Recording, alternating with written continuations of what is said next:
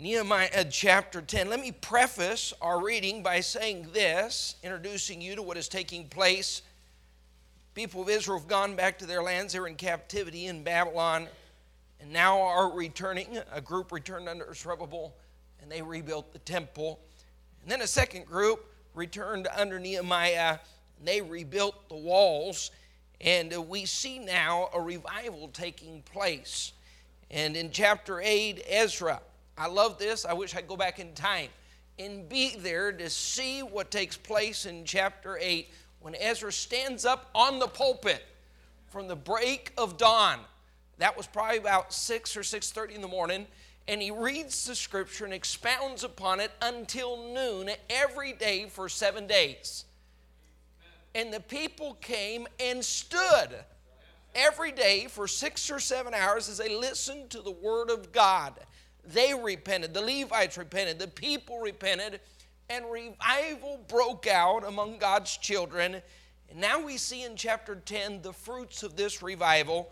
We'll start reading at verse 28.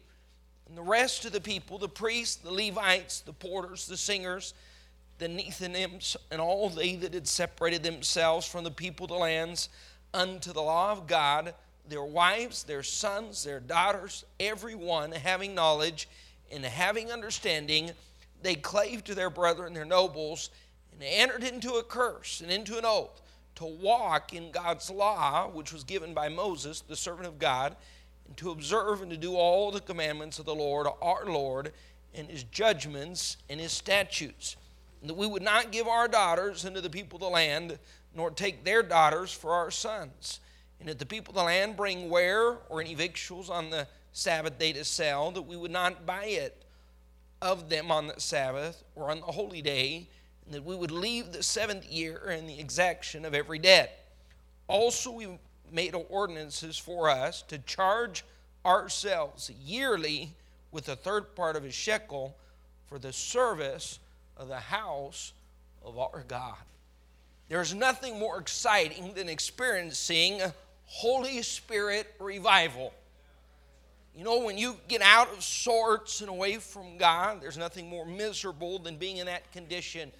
But when a nation, when a people return to God and truly repent and determine to establish God's law, not just in his house, but in their hearts, it's an exciting time, and that's what was taking place at this point in Israel's history.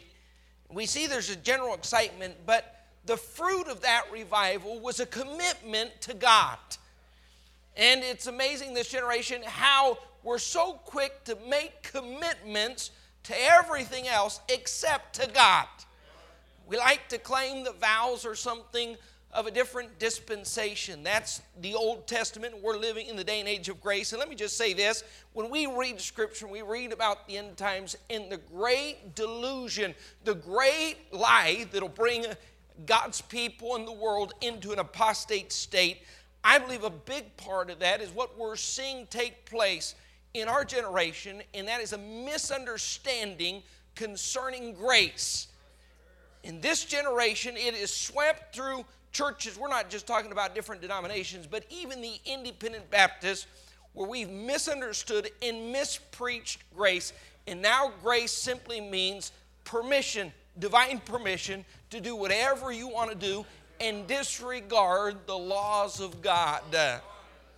Now grace means I can do what I want to do because I'm in a different dispensation.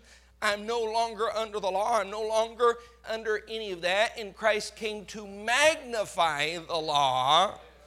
And if you live just in the New Testament, if you followed just one book, any of the Pauline epistles, if it was just the book of Philippians or Galatians or Ephesians or Colossians, you would struggle the rest of your Christian life just to do what's written in those small books containing 4, 5, 6 chapters. But I believe, yes, in this day and age, we are to express commitment out of a heart of love for God. And when you stood up, you said your wedding vows. When you made that commitment, that was an expression of love. I'm going to be faithful to you until death. We ought to make the same kind of commitment to the Lord Jesus Christ. And when revival took place in their hearts, you know what they did? They made vows. I want you to see 4 of them this morning. vows, commitments that they made to God. Look what it says in verse 29. They clave to the brethren, their nobles. Look what they did. They entered into a curse and into an oath to do what? To walk in God's law, which was given by Moses, the servant of God, to observe and to do all the commandments of the Lord, our Lord, and his judgments and his statutes. So the very first thing that they did when things were made right and God was working their hearts, they made a commitment. They took a holy vow, signed and sealed before God. We will walk in God's law. Wouldn't it be great if everyone in this auditorium this year said, I'm going to read God's word. Now, it's hard to walk in God's word if you're not reading it. If you're not studying it, if you're not learning it, there's no way to live it. You got to read it in order to heed it.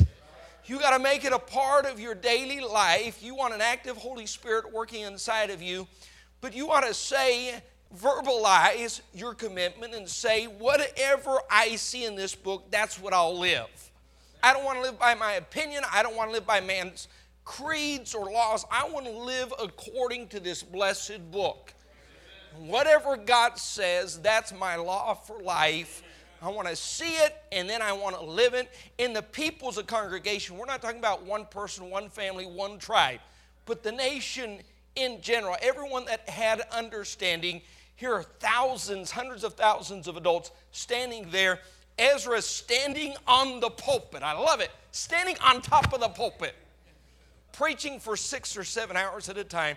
And the people say, we are going to take a holy vow and let God curse us if we stray from keeping our vow. Everything that we see in that book, we will do. This alone would be life-changing. Can you imagine if just this crowd stood up this morning at the invitation, everyone raised their hands to heaven and said, God, whatever you've written in your book, we promise we take a solemn vow this morning to do everything that is written in your book. Most would be scared out of their wits. Everything that's written in the book of the law, preacher, do you understand?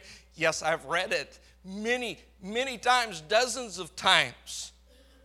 But it is in my heart, and I hope it's in the heart of this people to say, let me ask you this. Do you believe God would write anything in this book that would be harmful for our lives, our joy, our marriages, or our children?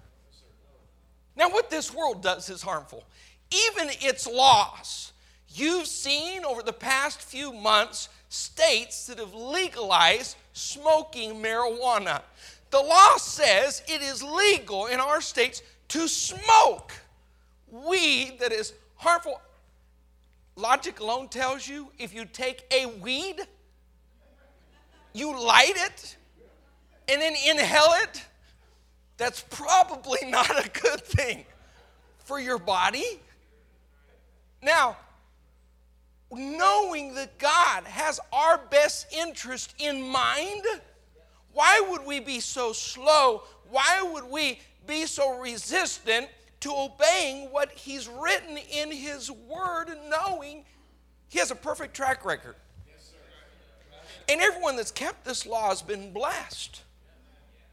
So why is it that we wouldn't be in a hurry to say, God, I want to find out what's in your word, and once I know what's in there, I want to obey and submit myself to your word. And guess what will happen? When you have revival take place in your heart, you'll make the same commitment. You'll say, God, whatever is written in your word. Now, when you're far from God, you'll say just the opposite. I don't care what's in your word. I've already determined what I'm going to do in my home, the way I'm going to dress, and my daily actions, and my habits, and my friendships. I've already made a determination. But when the Holy Spirit begins to move and begin to work, you'll come to church excited. It won't just be Sunday morning. No one will have to call you. No one will have to push you. You'll be here Sunday night. You'll be here Wednesday night. During the week, you'll have the Word of God open. You'll be studying. You'll be saying, Holy Spirit, show me, lead me, guide me. I want to live by your word. I want my marriage to be saturated in your word. I want my kids to live by the principles of your word. That's when you know revival's taking place in your heart. You won't be forced into any of those kind of commitments. you will joyfully enter into those commitments. Look what it says in verse 28. There was a second commitment that was made here. The rest of the people, the priests and the Levites, the porters, the singers, all they that had, what's it say? Separated themselves from the people. Preacher, do you believe in separation? Yes, because this book believes in separation. Now let me ask you a question. You have a world out here that Friday night and Saturday night and then once again tonight, they'll go down there to the bars and they'll drink themselves into such a state of drunkenness that they can't even drive themselves home. They'll wake up in their own vomit. They'll wake up the next morning in a bed with someone they don't even know. There's a world out there. There'll be people that'll tattoo themselves from their ankles to the top of their head. If they can, they will commit adultery and they will fornicate and they'll get high. Now, that's not the type of lifestyle that I want to live. It's not hard to separate myself from someone with a filthy mouth. How many of you really enjoy that? You work with someone and it just pours out filthiness. Endless wickedness from the jokes and everything that they're entertained by and laugh at and they speak of. It's just constant rot. It's not hard. Why is it that a Christian finds it so hard to separate himself from that kind of lifestyle or that kind of behavior? And here's what they said. When revival took place and the Holy Spirit was working, they said, we willfully. Now, I understand all of us have to live in a world that is unsaved, distant from God. We have to communicate. We have to work in that environment. But if you have a problem separating yourself from that, you have a heart condition. Because the Holy Spirit will lead you to say, be kind, be loving, be gracious. Amen? Be compassionate. Pray for their souls. Hurt when they hurt. But to willfully participate in that lifestyle and have no desire to separate yourself from wickedness means you have a heart condition. If I have an evening free, I want to be with Christians that love God. If I have a Saturday when I can get with someone in barbecue, I want someone that's going to talk about scriptural things, ministry. I don't want anyone who's going to depress me with their complaints and their gripes and their misery and their sinful lifestyle and brag about their sexual exploits. I don't want to be around. I willfully separate from that. And they made a commitment. Look what it says in 2 Corinthians chapter 6. 2 Corinthians chapter 6, verse 14. Be ye not unequally yoked together with unbelievers. For what fellowship hath righteousness with unrighteousness? And what communion hath light with darkness? Christians, if you have a Holy Spirit living inside of you, there ought to be environments that make you feel very uncomfortable. You ought to feel comfortable in the house of God with believers, Christians that love God. You ought to feel uncomfortable in a world without the indwelling of the Holy Spirit. And young people, you should never consider dating someone that is unsaved, because if you date someone, they ought to be a candidate for marriage. And if you date someone that is unsaved, that means eventually you're going to end up unequally yoked together with unbelievers. Here's what God says. What concord hath Christ with Belial? What part hath he that believeth with an infidel? What agreement hath the temple of God with idols? For ye are the temple of the living God. And God has said, I will dwell in them. And when he dwells in you, he makes a difference in you. He changes your heart. He changes your desire. He changes your associations. And then he says in verse 17, wherefore come out from among them and be ye separate. This wasn't about an ethnic pride. This wasn't about a sense of superiority. This was about a Christian nation understanding the importance of separating themselves and saying, this is about our worship. This is about honoring God. In order to do that, we have to separate ourselves from that kind of lifestyle. Now, your relationship with an unsaved world is going to nullify a distinct difference that God wants in your life, in your witness, in your behavior. He wants a clear distinction. And they took a vow. They made a commitment. And they said, whatever's written in this book of the law, we will obey it. We will separate ourselves. And they said part of that, we're not going to give our daughters to the other nations of this world, and we're not going to bring in the unsaved girls of this world for our young men.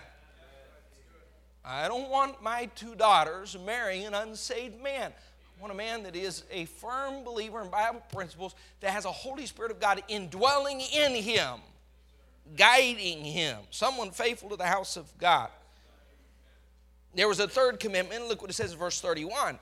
And if the people of the land bring ware or any victuals on the Sabbath day to sell, that we would not buy it. This is our commitment. We won't purchase on the Sabbath or on the holy day, that we would leave the 7th year and the exaction of every debt. They made a commitment to keep the Sabbath as a holy day. Now, we do understand the Sabbath was given to the nation of Israel. We are not Jews. You're not under the law. We know this was given during the law. So we understand we do not have to keep the Sabbath. But we do understand that God ordained a holy day, a day that is supposed to be separated unto Him. We also understand the day and age of grace. That's the first day of the week. That's why we meet on Sunday. One of the best things you can do for your marriage, for your home, for your children, for your spiritual walk this year is say, I'm going to make a commitment to be faithful to the house of God. I love the house of God. I love the people of God. This is an old building. We've been able to remodel here and there. But to me, it doesn't even matter what the building looks like. We're talking about buying chairs and continuing to remodel. But I don't need this place to be beautiful to enjoy it, because this is God's house. And I love everything about God's house. I love the pulpit. I love these old pews. I love the book. I love the friendships here. I love the ministries. I love 1300 Red Street, because that represents God's meeting place with us. No one's ever had to force me to come here. No one's ever had to make a phone call. No one's had to check on me. And when God does a work in your heart and you experience revival, you know what you'll do? You'll make a commitment to be in God's house. You'll say, if there's an empty space on that pew, it won't be because my family and I are out on the lake or out hunting. And I've had people ask me, preacher, we've got 5 hours in between services. Do you want to go fishing? Do you want to go? No, absolutely not. Well, it's a day of rest. No, it's a day separated to God and for His use. I don't want there to be any chance at all. First of all, I'd feel very uncomfortable. But second of all, I don't want there to be any chance that I miss a service. Knowing my poor fortune and my failure to resist temptation, I'd probably see the biggest buck of my life at 5:15. Be tempted, do I pull the trigger? I know there's no way that I can clean this deer and get it home and be at church on time. I'll just call Pastor Robert and have him sing songs until I make it into the service. Can you imagine if you had a preacher like that? I'm just going to totally resist the temptation. I understand this is God's holy day, and now people use it for everything except a day separated and sanctified for God. Now, if we're children of God, why is it so hard to separate one day for Him?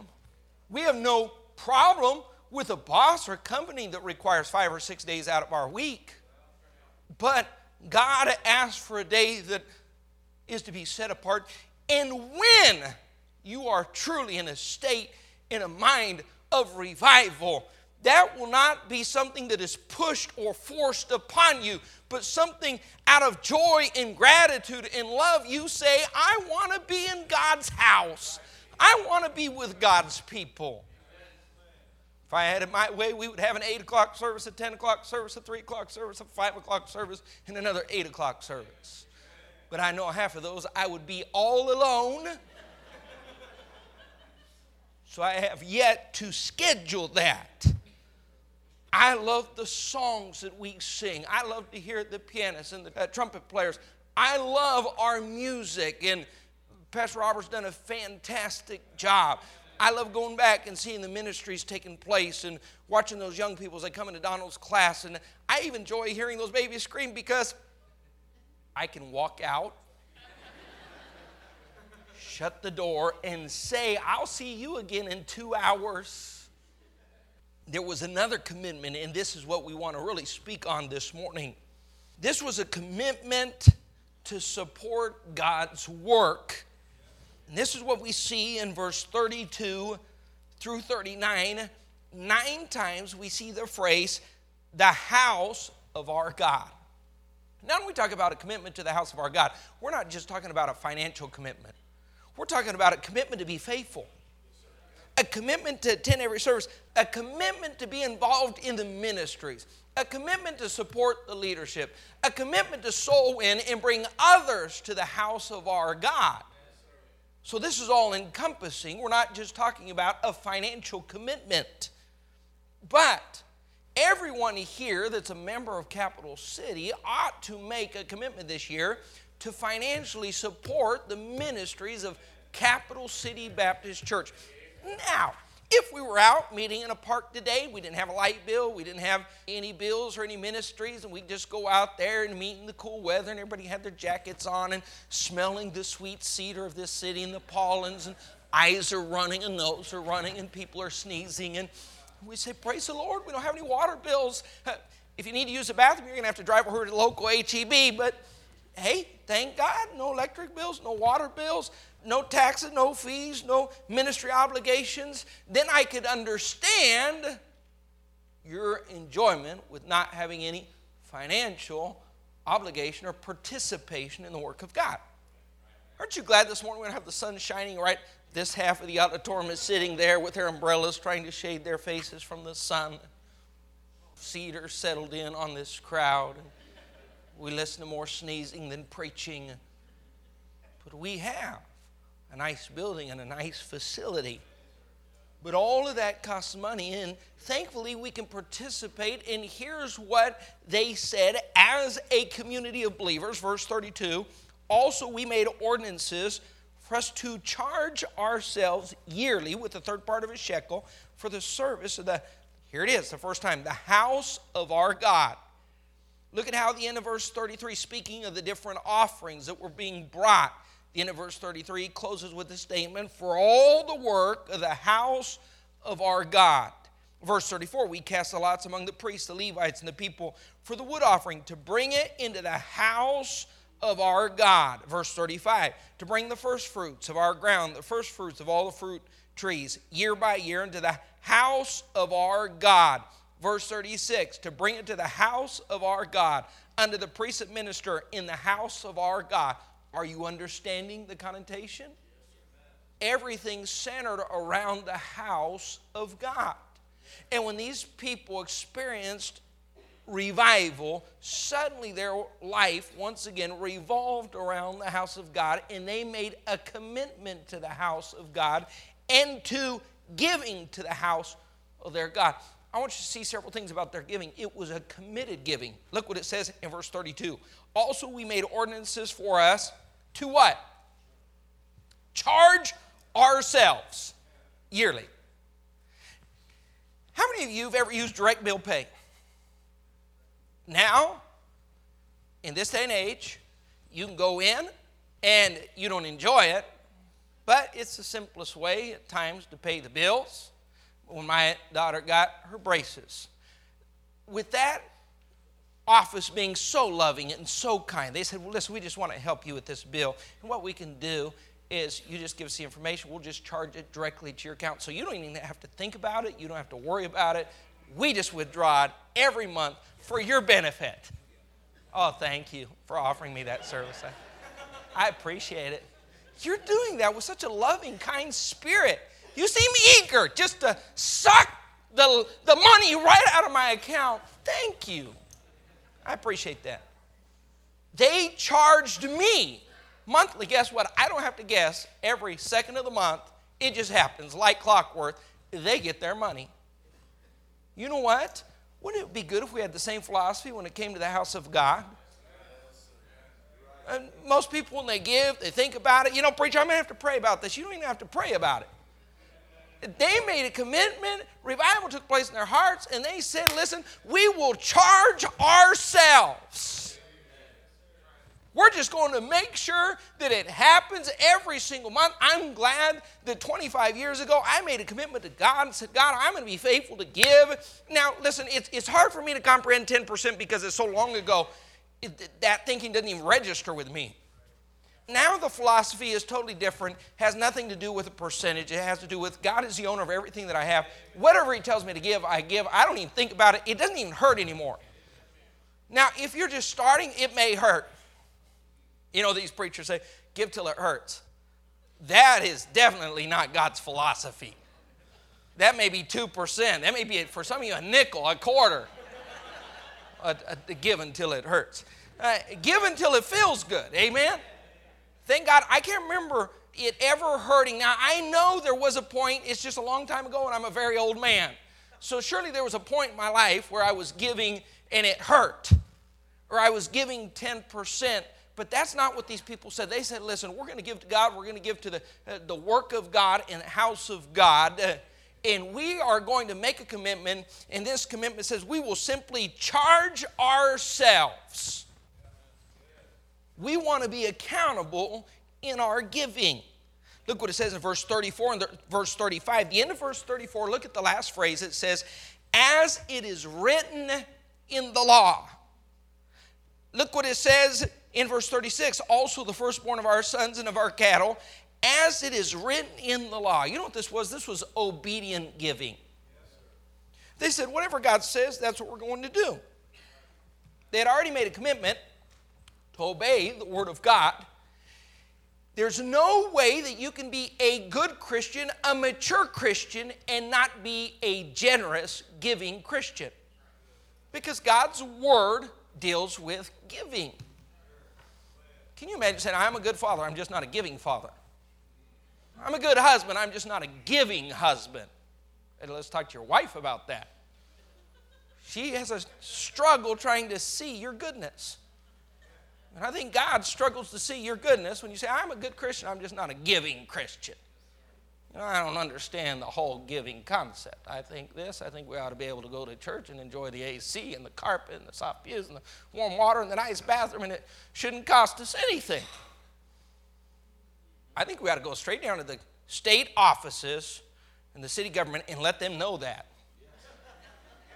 We've got some members down there that think you ought to take care of. Now, if you're providing welfare for everyone else, we think you ought to provide welfare for Capital City Baptist Church.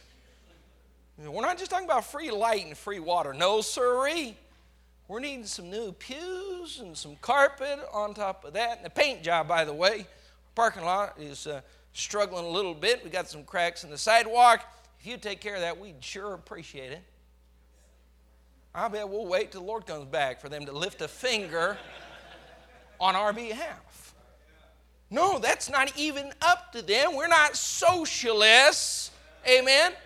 We believe that we ought to step up and participate and cooperate in the work of God. Amen. When you have a revived heart, you'll make a commitment. Your giving will be out of a heart of commitment, out of a heart of obedience. But this is also systematic. Look what it says in verse 32. Verse 32, also we made ordinances for us to charge ourselves, what's it say? Yearly, with a third part of a shekel for the service of the house of our God. Now, why is it that they were doing this yearly? You have to understand, back then everything was based upon their crops. They weren't being paid week by week or month by month. So time of harvest happened once a year. So their offerings were yearly, but most of you are not farmers. As a matter of fact, let me just take a quick, brief look over this crowd. None of you are farmers. So you're not basing your substance or your living on a yearly payday. You don't have to wait till September, October. You get a check every 2 weeks or once a month or every week. So that means you get the pleasure of not waiting once a year to give, but you can walk in on Sunday morning already planned and prepared, and you're ready to go. I mean, you can't keep that in your pocket. You're saying, I'm so excited that I get to participate in the things of God and be concerned with and cooperating with the work of God. Amen? I mean, it's jumping out of your purse. You're just saying, praise the Lord, glory to God. Pastor, can we just go ahead and start this service off with an offering? Now, you know what happens when you're in a sour spiritual state of mind? Every time I come here, they have an offering. Yep. You ought to be used to it by now. I don't know what you're so concerned about. You already trained your arm to stay in your pocket when it comes by and someone else has to pass the plate. I noticed you didn't have any problem with someone charging you when you go to the mall, JCPenney, or Walmart. You sit down at a restaurant, and when they pass that little silver tray that we call the plate, they don't even leave it up to you what you're going to give. They actually put a piece of paper on there telling you what you owe. Yeah, the tightwad that you are, you pick it up, you look, you knew how much that food was before you ever ordered, but you still look at it. You pull out your phone, you add up every last cent. You have such a crusty heart, you leave a $2 bill as a tip. Yeah, it's called a heart problem. It was systematic. It was proportionate. Now, you know what God says about giving? It's based on your income, so it's always proportionate. Aren't you glad God didn't require everyone to give the same? And here's what he did. If you see in this chapter, he even talked about a wood offering in verse 34. We cast lots among the priests, the Levites, the people for the wood offering, which probably means there are certain people that just had nothing at all to give. So they said, here's what we're going to do. We're going to still have you participate. You can go out and gather wood together and bring that into the house of God. Everyone can do something.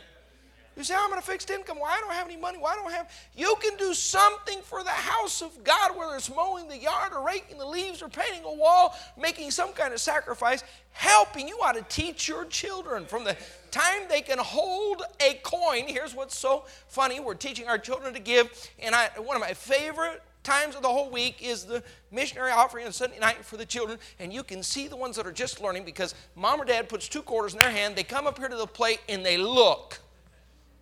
But this is the first time in their life they've ever had 2 quarters. And they get up here and the flesh begins to work on them.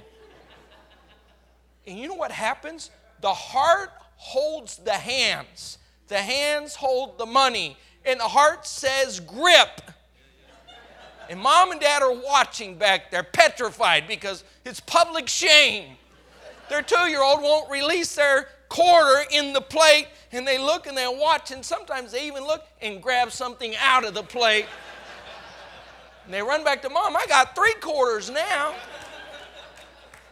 And there's mom, you get back down there and you put those in the plate. You see Christianity in crisis. She marches them back down, rips those fingers open and throws the money in the plate, and everyone else is having the time of their lives. And then someone's back there saying, like father, like son. You know what did you expect that 3-year-old to do? You know, come dancing down there, throwing it all to God. That child's not saved. They don't have a Holy Spirit indwelling them. You know what they are by nature? Greedy. I got to give 2 quarters? You got to be kidding me. What do you think God does when he looks down at his children holding on to so little, saying, you're kidding me, $20? God says, I own the cattle on 1,000 hills. You're gripping that $20 bill like you're going to starve to death if you actually give to me. Amen. It was systematic. Now that's New Testament also. Look what it said in 1 Corinthians 16:1. Now concerning the collection for the saints, as I have given order to the churches of Galatia, even so do ye. Look what it says. here it is, systematically given, the first day of the week, Sunday, let every one of you. Now, I don't know the word for this in the Greek, but I do know the meaning. How many know the meaning, every one of you in Greek? It means every one of you. Every one of you lay by. That means you come prepared to give as God hath prospered him, that there be no gatherings when I come. Now, go back to Nehemiah. We're just getting distracted this morning. Go back to Nehemiah. Look what it says in verse 35. This offering was God honoring, it says, to bring the what? The first fruits. You know what God is honored with? Your first fruits. When God gives the principles of sacrifices and offerings, here's what he always emphasizes. Bring me the first fruits. Here, I've had the custom for decades. When I have money, I have increase of any kind. The first thing I do is separate God's part so there's never any temptation. Now, God, you have as much, this is what I have, God, in my household, in my bank account, my ownings, my possession. That's all yours, God. You take anything that you want to take. Whether that's a car or a house, and listen, we've watched God ask great things from us and then provide always for our needs and give us in abundance. But I learned a long time ago, never to hold anything tight-fisted. God, whatever you want, it's yours. But here's what I want to make sure of. Everything I give to God is a first fruit, not a leftover. Can you imagine the surprise? Hey, Brother Gammis, why don't your family come on over to our house? We're going to eat spaghetti. And he sits down, open up the fridge, we pull out some containers. He looks at his wife. We're going to have to heat this up. This from last Monday, but hey, it was good on Monday. You know, you put it on his plate and it stays the shape of the container. You know that green stuff that's growing on the bottom? You just cut that off right there. It's still good.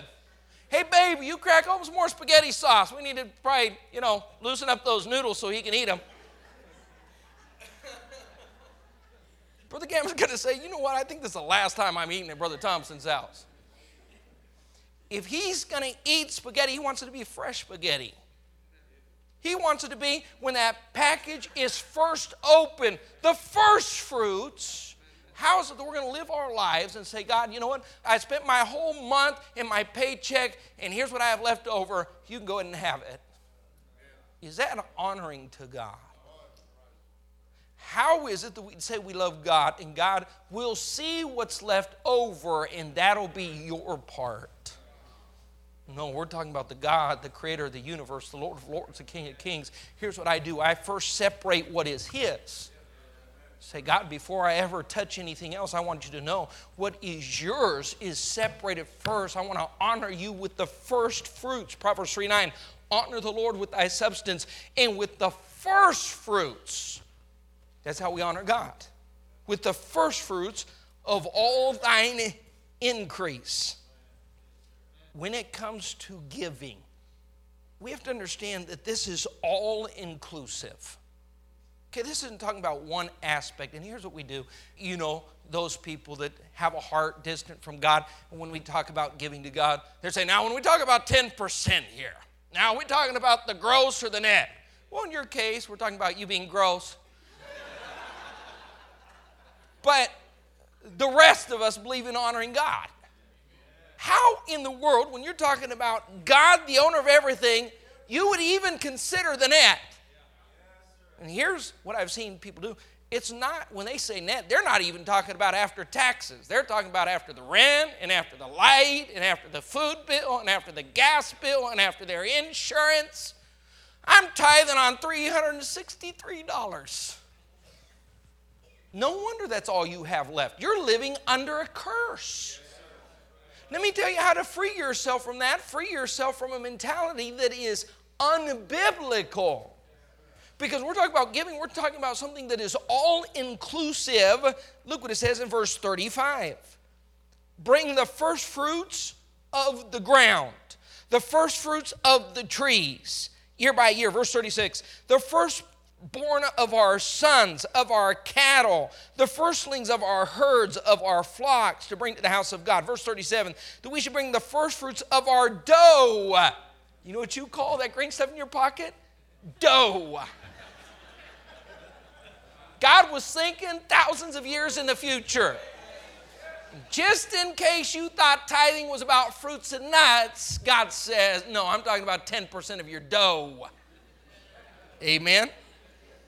God is talking about everything. It's all inclusive. He said we're supposed to give off all of our increase, and he said that includes your firstborn. Let me show you a Bible principle in Exodus 13. Exodus 13:2.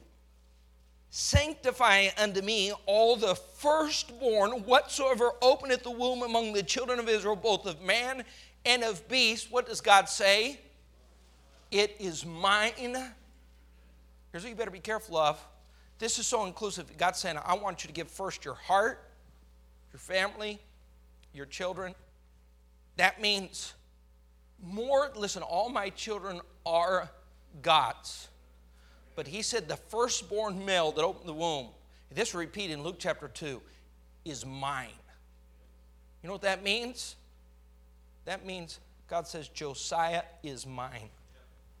You know what that means, Brother Colin? God says Lewis is mine. You know what that means, Brother Aho? God says Carter is mine.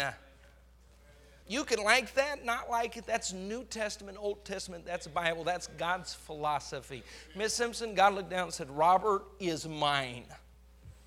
Well, I thought we were all excited at the very start of the message, making a commitment to do whatever's written in the book until we see what's written in the book. Go back to verse 37. This was more than just all-inclusive. This was extremely generous, because everything that we see up till verse 38 is all giving before the tithe. The shekel of silver, the first fruits, the wood, all that is given to God, this is above the tithe. Look what it says in verse 37. Middle of the verse. The tithes of our ground will give them to the Levites. The same Levites might have the tithes in all the cities of our tillage. The priests, the sons of Aaron, shall be with Levites. When the Levites take tithes, and the Levites shall bring up the tithe of the tithes into the house of our God. Now, people say, preacher, do you believe in tithing? Absolutely. God does. I believe whatever this book says. You say, well, what about in the New Testament? Now, hey, listen, tithing was not given just during the law. Tithing started way back before that with Abraham. Abraham commenced tithing, and Jacob continued it. Yeah, we do see it commanded in the law by Moses. We see it commanded again in Malachi. And then we see Christ commended it in the New Testament. In the New Testament, yes, I believe in tithing. And that's a definite proportion of our income. Now, here's what God did. God facilitated Baptists because Baptists struggle with math. Can you imagine if God would have said, I want you to give 13%? It would have taken Christians all week long to figure out what they were supposed to give to God. You know, the blessing about tithing, you just move the decimal. Right? You got $100, you give $10 to God. Now, he owns all of it. Now, here's what I like about God's commands. They're so simple. Go with me to Malachi chapter 3, verse 8. Look what God's word says. Will a man rob God?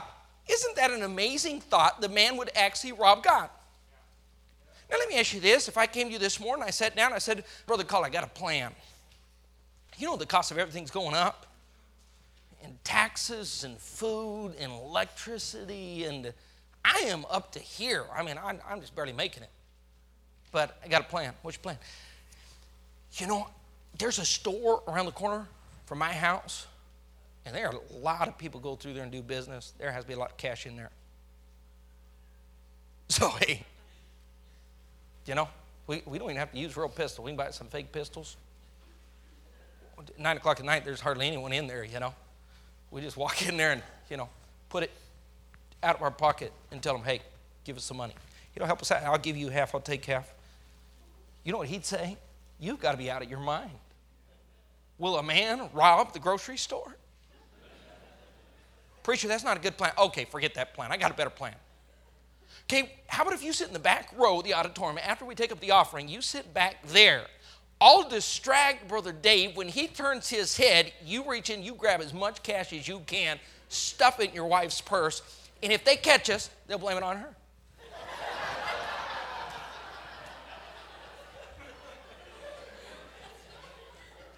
You say, preacher, you're out of your mind.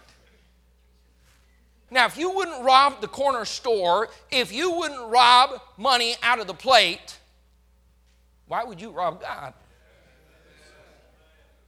He said, it's all mine. And now look what he says about the tithe. Will a man rob God? But you say, you know, the typical innocent look that comes from the Baptist Christian. In what have we robbed thee? And God says, in tithes and in offerings, you're cursed with a curse. Why would you want to live with a curse over your life? Life is difficult enough. Let me just say this, folks. Here's what I don't understand. I've been living on very little for 20 years. 20 years, and I watch people that make all kinds of money, 2 incomes in the house. Our house has never had 2 incomes. Our house has never had 1 good income. 2 incomes and they can't survive. 2, we're not talking about with 7 or 8 kids. We're talking about capital city where 3 is a lot. Pastor, you got to understand, I'm feeding a family of 3. God bless you. And mom works and dad works and the kids work. And you're just barely surviving. You know why? You better check and make sure you're not living with the curse of God on your home. How's it that we can live with 1 income, very little, but blessed by God? How's it that you can drive a car with 185,000 miles that just doesn't break down?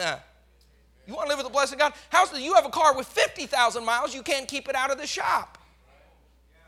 There's an explanation there. Preacher, I've had people tell me, well, you've just been lucky. Never confuse luck with the blessings of God. You can live much better with 90% in God's blessing, 70% God's blessing, than you can live with 100% in the curse of God on your life.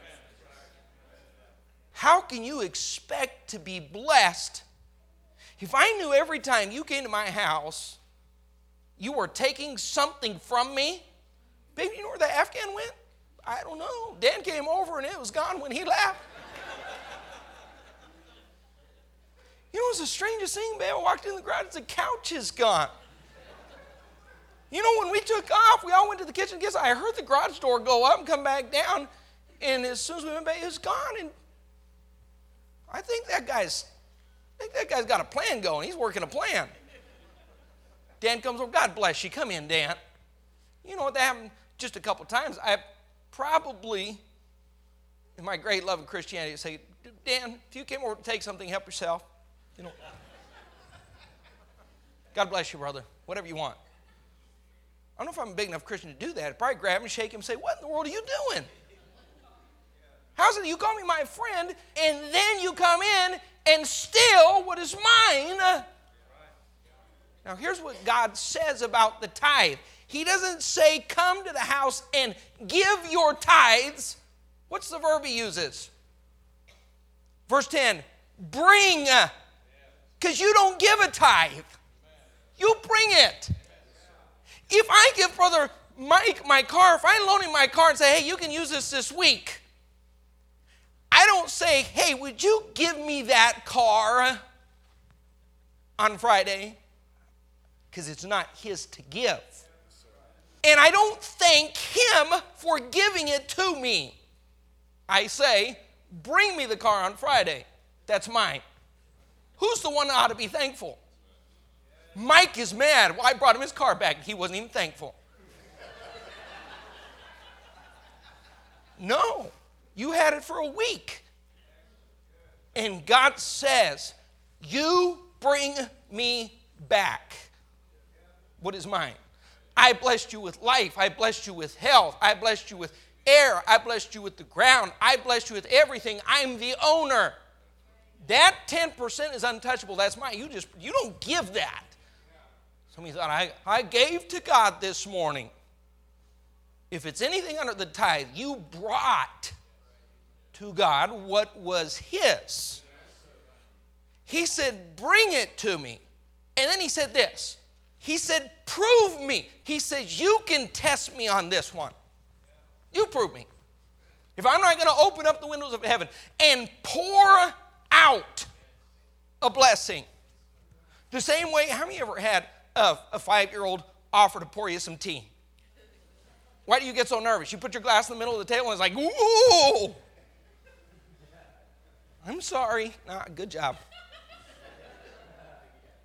Did you know that's the way God pours? When someone delights in giving, and there is a law of reaping and sowing, I wish God would pour me out a blessing. God said, last time you came to my house, you robbed me. And the last time, the time before that, and the last time. Boy, you've been stealing from me for years and calling yourself a Christian. And you want me to bless your marriage and bless your home and bless your children, bless your finances? Have you lost your mind? Yeah, you know what? You've gotten into that whole grace teaching where, grace eliminates it. I just go out there and live like the devil and rob from God, and He's going to show me grace. That is not Bible. God said, if you want my blessings, now, if it were just for that, I would tithe. But verse 11 is additional motivation. I will, if you tithe, what's He saying? Rebuke the devourer for your sakes. He shall not destroy the fruits of your ground, neither shall your vine cast her fruit before the time in the field, saith the Lord of hosts. Now you have to remember back then their income depended upon their crops. And He said, I'll rebuke the termite, I'll rebuke the locust and the grasshopper, the sun, the heat, and the drought. But I control all of that. Let me just tell you what happens.